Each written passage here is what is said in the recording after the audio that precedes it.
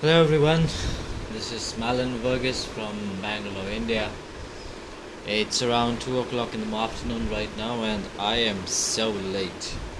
Sorry guys, it's a pleasant weather, no sun, light blue sky, and everyone's in their respective houses or flats, should I say, because I live in a society, an apartment.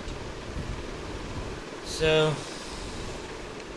it's been a good good day so far.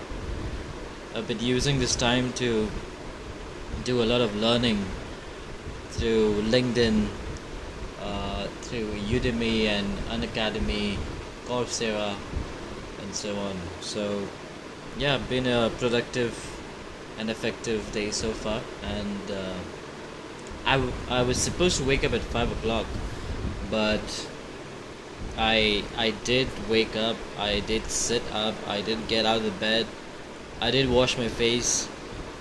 When I got back, I felt like, okay, I just think that I should, take a rest for 5 minutes. I didn't know that 5 minutes goes on for like 1 hour, 2 hours. I then woke up at 9 o'clock. I was like, shit, it's not supposed to be. But the fight goes on, you don't stop.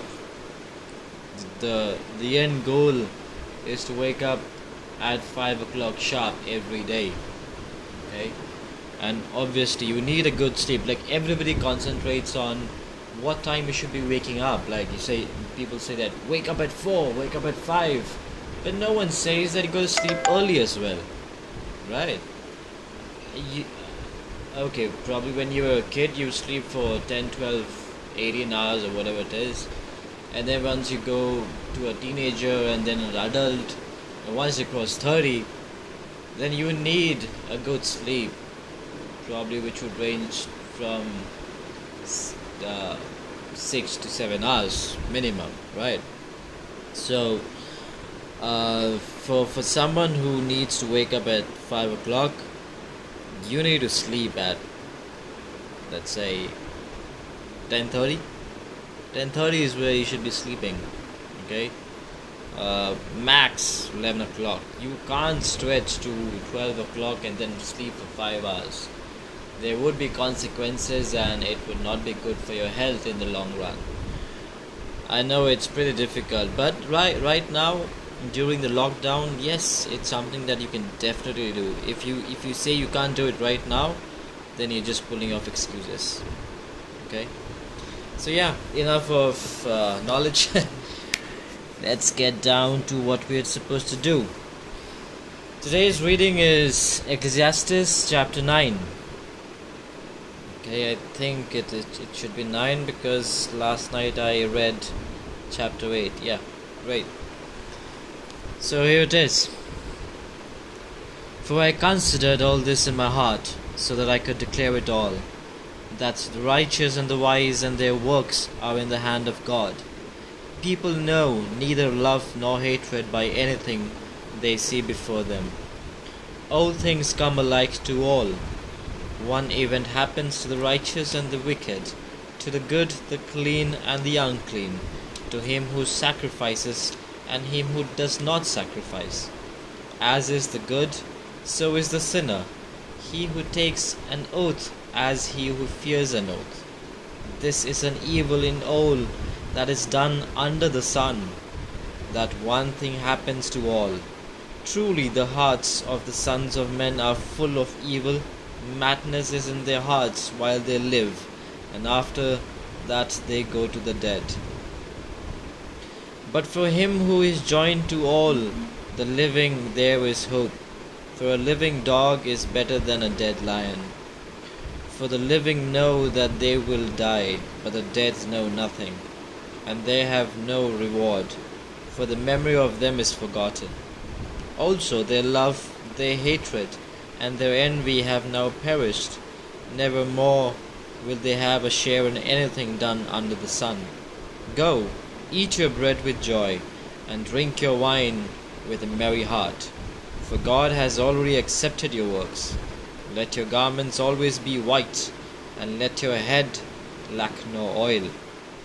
Live joyfully with the wife whom you love all the days of your vain life, which he has given you under the sun, all your days of vanity, for that is your portion of life, and in the labor which you perform under the sun. Whatever your hands find to do, do it with your might, for there is no work or device or knowledge or wisdom in the grave where you are going.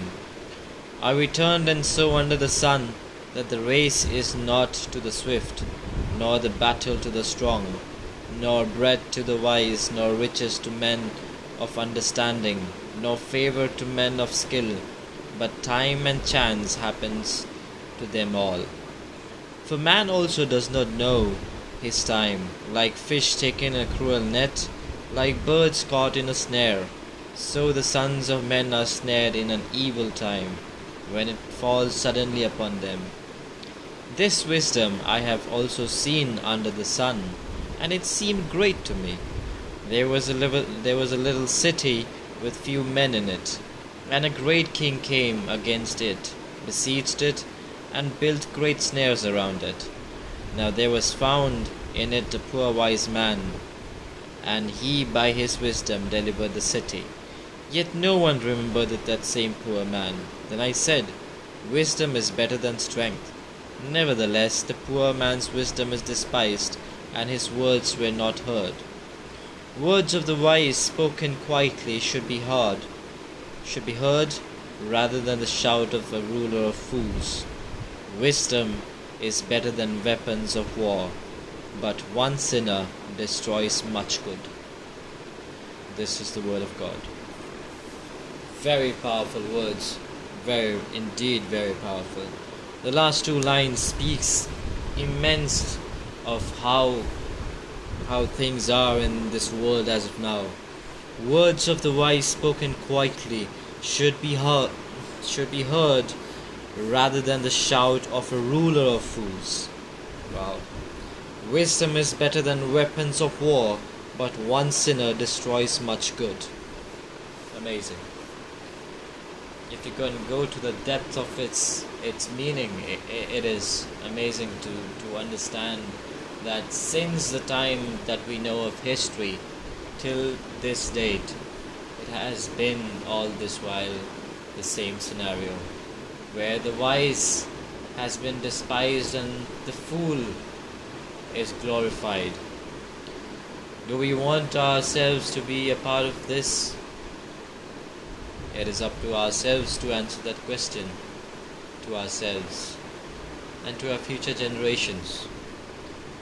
Let us take an oath to build a greater society, to build a world with humanity, and to help one another, and not despise, and not sabotage someone's image. We ask this all in the name of our Lord and Savior Jesus Christ. Amen.